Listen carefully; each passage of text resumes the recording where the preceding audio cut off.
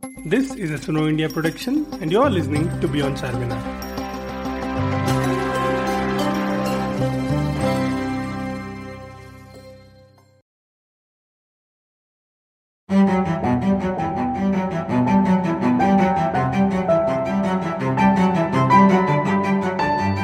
Hello everyone, welcome to another episode of Beyond Charminar. This is a Suno India production. So, August is Independence Day month every year. And for this month, actually, given the fact that the government is also observing 75 years of India's independence, etc., I thought we should probably do something a little different and something that, what most people would not have thought about. We all know about the basics of Indian independence, India, Pakistan getting separated, etc.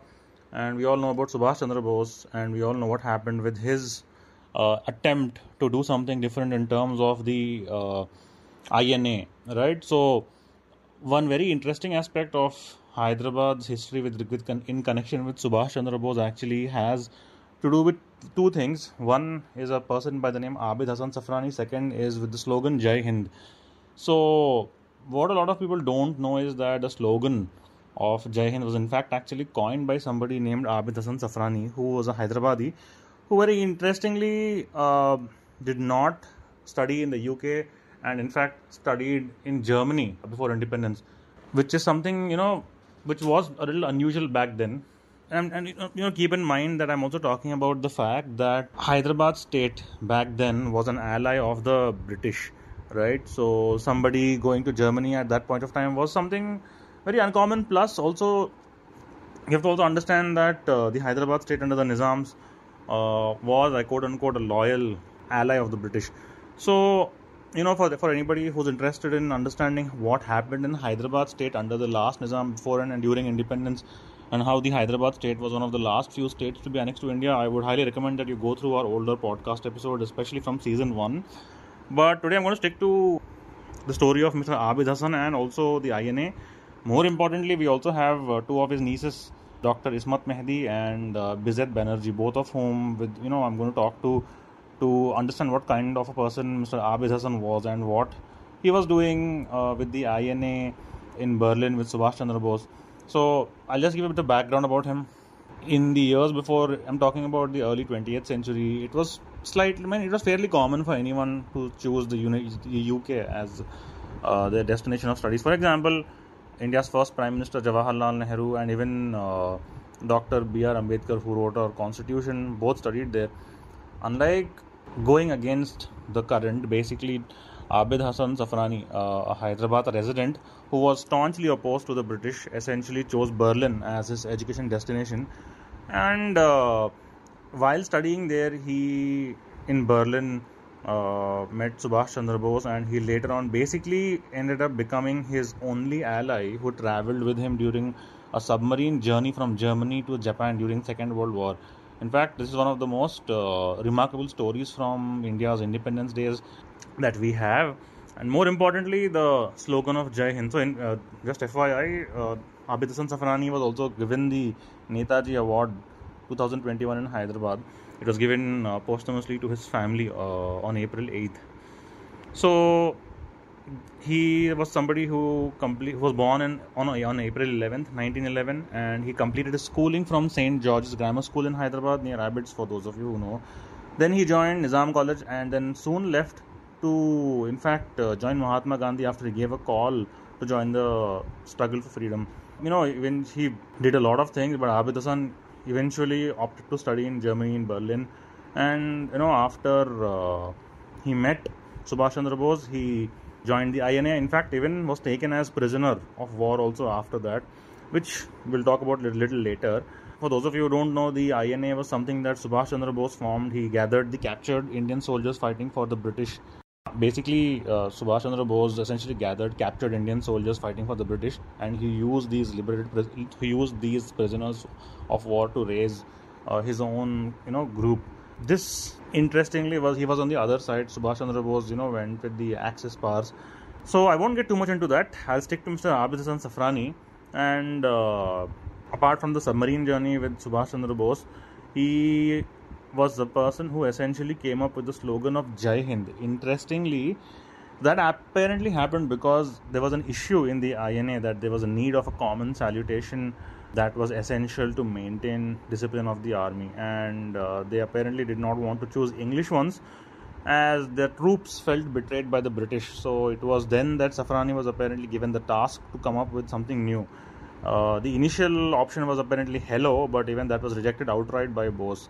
And his next proposal, something like that, something on the lines was Jai Hindustan Ki, which Bose found interesting but long. So then that was cut short to become Jai Hind, which then eventually, became the official salutation of the Indian National Army after Bose took over it. Post independence, Jai Hind was also declared as the salutation of the Indian Army and for government employees as well. Safrani, Mr. Safrani settled at a farm. I mean, I'm talking about back then. Sheikhpet was an outskirt in Hyderabad. He retired and settled in Toli Chowki, Sheikhpet. After independence, he became an IFS officer. He joined the civil services, and after that is when he settled in Sheikhpet, Toli Chowki, and then he passed away in 1984. But more importantly, I would like you all to listen to his family members about his own life. How what were the situations that somebody on the other side, that is the INA, had gone through, and what it was like to then become part of the Indian government and then work that way. So we'll talk to Dr. Ismat Mehdi and Dr. Bizat Banerjee. Dr. Ismat Mehdi, in fact, is somebody who studied languages, and she in fact went abroad and studied with Mr. Abid Hassan Safrani during his IFS years, and even Bizat, his other niece, both are sisters. Even Bizat spent some time with him that way. Both of them knew him closely and quite well. So I won't spend too much time talking anymore. So yeah. I'm Ismat Mehdi, a Hyderabadi, born in Banjara when there was nothing in Banjara. It was all very rocky terrain, and very few houses were built. I think there were about 9 houses. So one of them was my parents, and because this was very early, this was in the 30s. So I'm talking of late 30s when I was born, and there was nothing really here. It was called Banjara because of the Banjara tribe. Yeah, they used to roam around, and they had the place here. So apart from the babies born to the Banjara tribes, I was the first baby born to the settlers, I think, because I checked with the others. You see, so I'm the oldest. So if you were born in Banjara Hills, I'm assuming, was it called Banjara Hills back then? Okay. So that B, why did your family, why did you all choose Banjara Hills? Because, our close family member, Mehdi Nawazian, who actually colonized Banjara Hills, so he had moved, and he borrowed some money from us, and then he gave back the money in shape of land. So already there was the old city was getting very congested. Yeah. We were not, comparatively, although we didn't live in the old city, we were around, my maternal side was around Abbots. Abbots. And the paternal side was in Old City. You see, we used to bus it to school. So we were very, there was no other transport. There was nothing here. The roads were all kacha. And very few people had cars, you see. So we all went by bus. Even the officers went by bus. And in between, there was petrol rationing during police action. Strict petrol rationing. So the cars were there in the garages. Of course, my father was quite inventive. So we had a coal gas plant put on the car. So we would go to school sometimes, but mostly by bus. And the bus was an institution because everybody was on the bus. We learnt our manners, we learnt how to behave, and we learnt so many other things. And jokes were cracked, and you can imagine what happened. I'm just interested. Interesting that you were all using the bus as students back then. Yeah. So where would you catch the bus from? just down the road. The bus was coming for that time here? Yeah, it used to go to Panjagutta from Koti. Okay. Used to go to Panjagutta, turn back. So when the bus went to Panjagutta, we would go down to the bus stop. So there's basically two things. It's perfectly fine, jo aap bata rahe. I just want to know one thing. When did you start? When did Abid Hassan Saab come back to Hyderabad? And when did you start? What is your earliest memory with him? And then you can just explain everything. No problem at all. So when Usman Ali Pasha came, he told the authorities that were sending teachers and all, that he didn't want any ordinary teacher to come to Mehbubiya.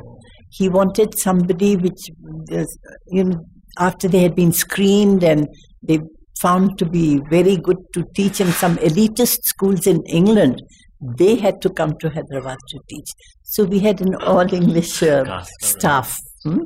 And only for Urdu, Arabic, Persian, we had local teachers. Yeah.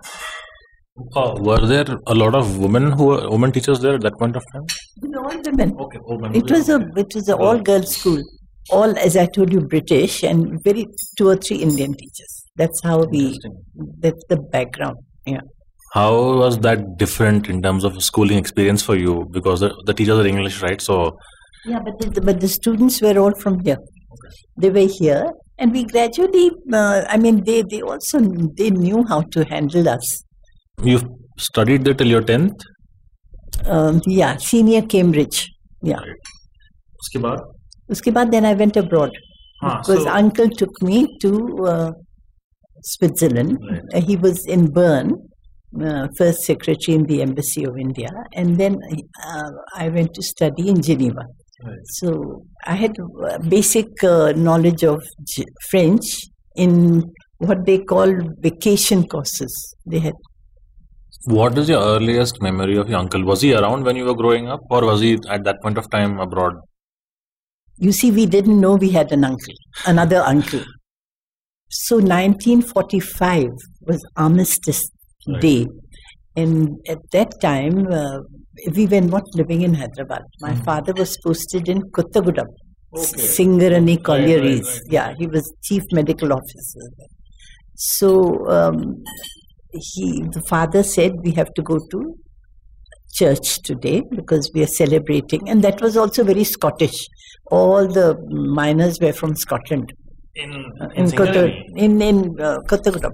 So then you all went for to observe that day in the church. No, we went to the church, and we didn't know anything about our uncle. But sitting in church, I was with my sister, and parents were on the other side. It was a small church, you can imagine in Kottagudam what sort of a church there would be. Suddenly, father got up, and he came across, and he said, pray hard for your uncle, because he has to come back. That's all. He didn't say anything more. Then, after some time, people from Burma came to meet my grandmother and said, don't worry, your son is alive and he will come. He's in Singapore. So that's how the family came to know that Abid Hassan was alive and in Singapore. Okay. Yeah. For years they thought he had gone to study German and no news during the war. He didn't write back or anything at that point of time? I don't think there was communication. Yeah. So how old were you in 1945 when this happened? When you heard of him? About 8 years old. Okay.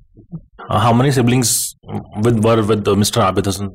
Well, at that time there were 2 or 3 brothers, 4 brothers, and 3 sisters. Okay. But apart from him, the rest were all here, or I mean in India.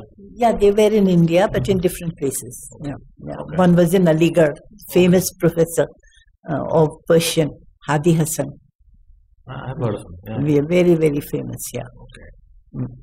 Okay. So when finally, when was the day that you met Mr. Abid Hasan? Well, he came back. He was in Singapore jail. So when he was released, he came back to Hyderabad. And we all sort of, there was a lot of jubilation. And so we tried to cling around him and all. And then he used to organize our lives. He used to make us sit, and first of all, we had to play the national anthem, Khadam Khadam Bada Hai Ja. And we had to then, of course, we all greeted each other with Jai Hind. And he taught us mathematics. Okay. So he was very good in maths. And he thought that, we should do well. So he gave a lot of time. And he had his own system of maths. So I picked that up also. So after he came back... you see, we were living next door to grandmother's house. So we used to just walk across. Okay. Otherwise, we were with our parents. So after he came back, after police action, after independence, when did he become a diplomat? Well, after independence, when they started the Indian Foreign Service, he applied and then he got it. They were taking some INA officers also. Okay. There were 4 or 5 of them. So, of course, he was ex-INA, so... Ex-INA, but then he had to go through the interview. Pandit Nehru was there interviewing him. He was the foreign minister, external affairs minister. So he had to go through the regular things. So, was he also somebody who also eventually became a friend of Jawaharlal Nehru? Not really, because, he was always abroad, in different cities. But... okay. No, I'm just asking, but so... I think he had regard for him. No, of course. Anyway, so when he applied to the Foreign Service, so how did you, so how does your story start with him? How did you end up? Well, it's a very personal story. When he was in jail, and we came to know that he's alive and all, we used to all write letters. So I also wrote a letter to him, introducing myself. And I said, I am so-and-so, and I'm your sister's daughter, and kya kidhar. Yeah, my mother sort of told me how to write. And I wrote to him. And then he became very fond of me from that time onwards. Okay. And took a special interest. Yeah. So, tell us a little bit about how after, when you went abroad with him, how was life there? I'm talking about, somebody from Hyderabad in the 50s and 60s. It's also, of course, I'm sure it's a cultural change, shock, or whatever we call it today, but were you... No, there was no culture shock or anything, because, the life in the embassies was sort of, where you're very protected and you've got a very Indian atmosphere. And then slowly, because he had studied abroad in Germany, he knew how one should get started in Europe. Did he ever tell you any stories about his time from the INA and from when he was with Bose? Not really. No, because he was into just guiding me in my studies. Okay. Yeah. So, a lot of us probably don't know how it is to be living with somebody who is a diplomat in general. So, what is the daily life like? I'm talking about, even as a student, as a person living with somebody who's a diplomat. Yeah, when I was I was between Bern and other cities. So when I was in Bern with him, I just used to be at home or go to the vacation courses and study all the time. 8 hours a day I used to study. Yeah, I had a strict routine. And then he would take me here and there. We visited all the sites in Switzerland. Beautiful sites. Then I went to Geneva, and Geneva I was staying with a family, and there I was on my own. Yeah, so I managed. Okay. It's not very difficult coming think of it. I didn't feel strange or anything. One more thing, we know about Mr. Abid Hassan and the whole Jai Hind story. It's been written about and things like that. But what was he like a person? I'm talking about with regard to. He was very affectionate, very warm, and very humorous, full of humor. And he had a lot of regard for other people. He also liked animals, cats and dogs, and he wouldn't differentiate between the rich and the poor. You see, he would. Some servant is there. He said, "Come and sit at the table." Did he ever talk to you about? I mean, would the discussion of politics or the Indian government or independence ever? Did you both ever talk about all that? Yeah, because we were in the embassy, so all the time we were talking politics, Indian politics, and what. And he had been to China before coming to Switzerland, so a lot about China and life in China, and of course Indian politics and India and Pakistan, the Kashmir issue. All that we used to discuss. Is there anything particular that you would like to share about his thoughts? What his thoughts were on some of the important things that he like? What he thought maybe he felt about certain things. I mean, of course, as somebody who worked in the INA and then somebody who joined the IFS. I think he adjusted rather well. He adjusted because you have to meet people. When you're a diplomat, you have to meet people and get the news from all sorts. So he would go and talk to the farmers. He would talk to bureaucrats because his German was very good. Because he'd studied in Germany. So that way he used to gather all the information, send it to India. And then we had a lot of visitors from India coming to the embassy. So there I met a lot of people. Anybody particularly interesting that you think you would like to talk to? I was a student. Right. Yeah. Okay, so one more thing. Did he ever talk about Bose? Yeah, in general. He talked about him. He said, for instance, he would say that one quality of Bose was that he was very strict. Okay. He was very strict and what he wanted, he was very clear. So, yeah, he was very clear about it. And then he wouldn't brook any nonsense. When he first met him, of course he recognized him. He said, "Oh, Subhash Babu," and all that. And then he said, "You come and join me." He was in his last semester of engineering. Yeah. So he said, "I can't join you now because I have only one semester left. And my family has sent me with great, they had to really to send me. So they want me back with some qualifications, some degree. And if I just study for about 6 months, I'll get my diploma or degree." So Netaji got very angry. Oh. Okay. Very angry, and he was very quick to get angry at such thing. He said, "You people have no love for your country. You are not patriotic. You are selfish. You only think of yourself, your studies, your future. What will happen to the country? How will we get rid of the British? How will we be free? So you have to join now." He said, "How can I join now?" I mean, he was really in a fix.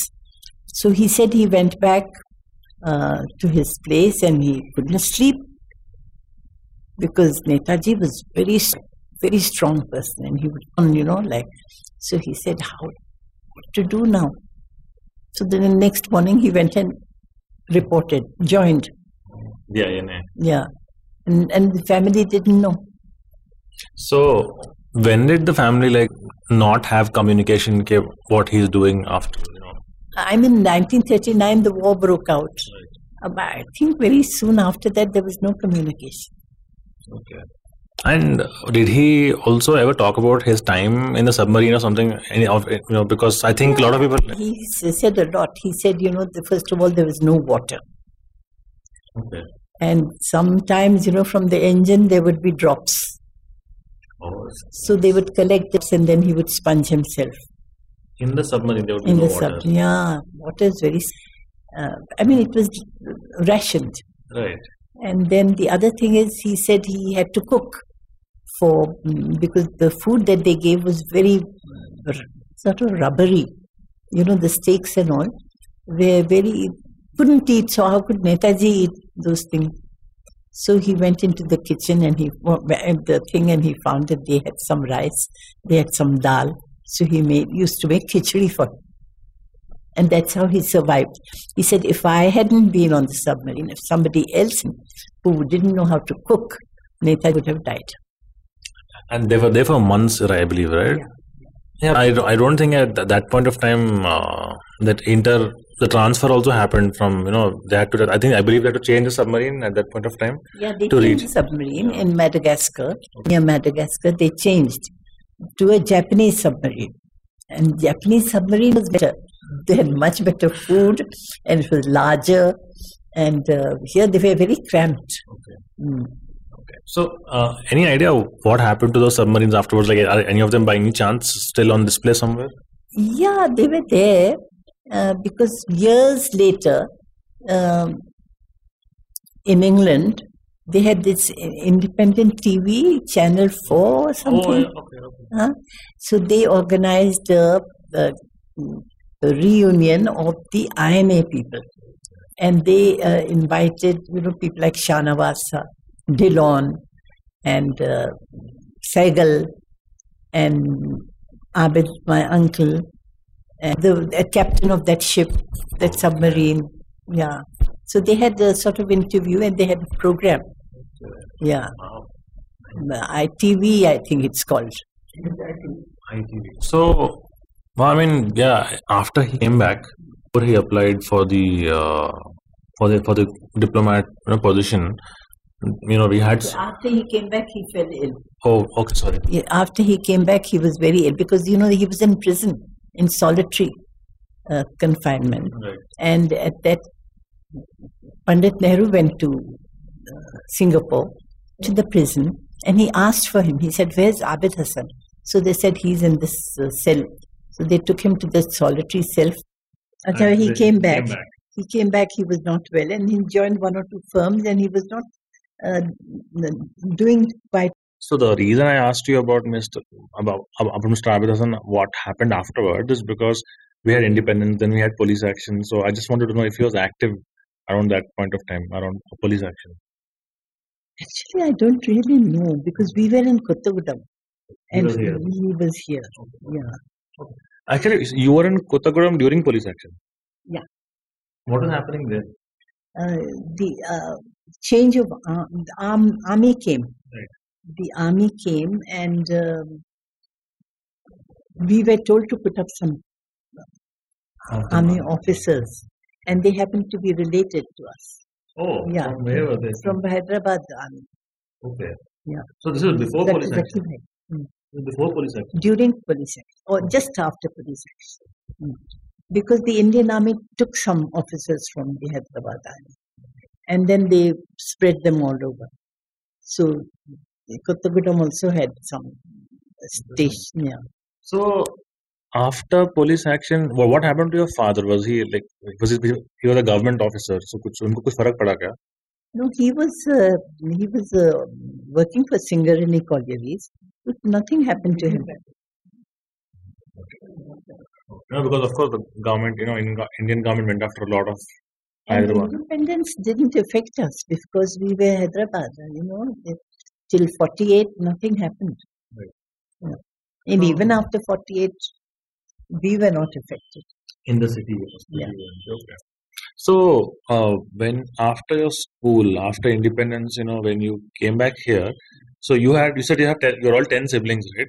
Yeah. So why did he ask you to come with him to? Because I was the right age, to benefit from his university education in Switzerland.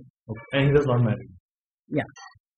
So when do you remember do you remember any particular conversation you had with him about education at that point of time?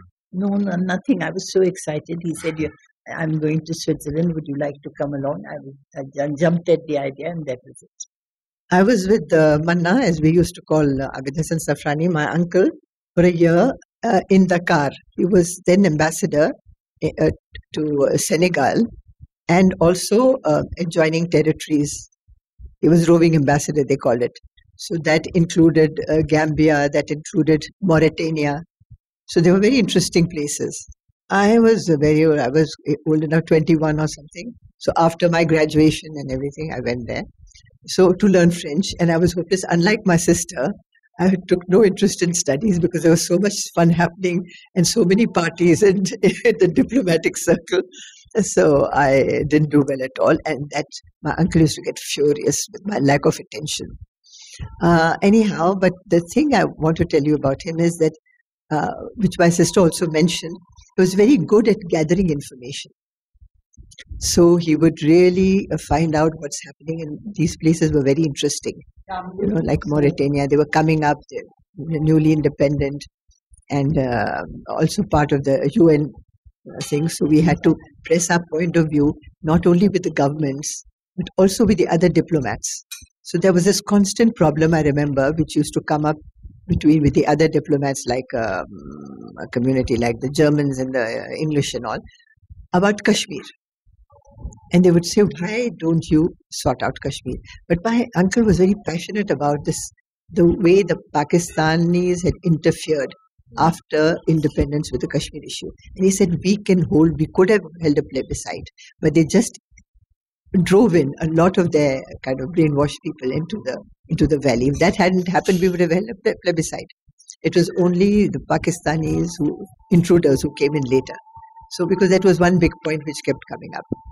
And the other thing was that the Germans, I remember, complaining that, we give a lot of money to India. So India is like a bottomless pit, Mr. Ambassador. I remember the words very clearly. He would say, India is like a bottomless pit, and the more aid we give, the more she needs. So now he had a pretty tough time defending that one, because it was true that we were living on a lot of aid. India was going through a lot of transformation, having inherited all, as you know, the problems with the British. So that was it. Now, when it came to Mauritania, which was a very poor country, and all they were exporting was peanuts, basically. So the diplomatic community would be very dismissive and said, what do you have to go to Mauritania for? All they can do is export peanuts. So my uncle would say, no, but they have copper also. They've got a lot of mines. And he really could understand. He really used to do a lot of research. He really knew the terrain much better than the other diplomats, because he was interact with a lot of people, including the locals. The others wouldn't do it. So he knew the challenges, he knew the resources, and also he was, as she said, very warm. My sister said, very warm and affectionate. So his rapport building was very good with everybody he met. So but one thing, a bit of on the lighter side, the Brazilian ambassador was talking to me one day, and he was very agitated after the conversation. So he told my uncle, okay, your niece holds the most shocking views, Mr. Ambassador. Haven't you educated her? She holds capitalist views, and India is a socialist country. So my uncle didn't know how to reply. And he said, but the only paper I get is the Patriot, which is a leftist paper. So beyond that, what do you want me to do? And if you want to educate her, by all means, you're most welcome. I think she'll listen to you more than she will to my uncle. I forgot to mention that after because he joined Netaji, after Netaji told him to join, you see, it's the spirit of sacrifice which really hit me. How these people sacrificed. And that is what he always said, that Netaji called for people to give up and not think twice. And then during his time in Iraq, I had come away to India. There was a revolution. There was that big revolution in Iraq. And there were questions in Parliament here that Indian ambassadors are generally not in station wherever important things happen, they are away. And that happened in so many countries, adjoining countries to Iraq. So Pandit Nehru, he defended Abid Hassan in Parliament. He said, he was very well informed, and he took his name. He said, Shahid Affair. Ambassador was away, but Shahid Affair was there, and he was very well informed, and he kept telling us what was happening. So we were better informed than many of the other countries that were there. And then Pandit Nehru quoted an example. He said, I had gone to Iraq earlier, a few months earlier, and I mingled with some chaiwalas and all. And I got to know that the king and his coterie and the government is not popular. It's very unpopular. And they want to be like Egypt. They want to be Egyptians. They want to get rid of the old feudal system. That is what I found. Pandit Nehru said, that's what I found in Iraq. So this reporting was very correct. But normally, diplomats keep to themselves, they go to parties. Because you see, he said, why do you go off to Beirut? Every time there is a coup in Syria, you are found in Beirut. And he said, because I know when it's coming. So I go ahead. And then the communication is much better in Beirut. Then when it happens in Syria, you won't be able to reach me. So it really was amazing that thrice, I think it happened, and thrice he was in Beirut. And he knew he could, because he had his ear to the ground. Thank you for listening to this episode of Beyond Charminar. You can listen to more episodes on our website, sunoindia.in, or on any other podcast app of your choice.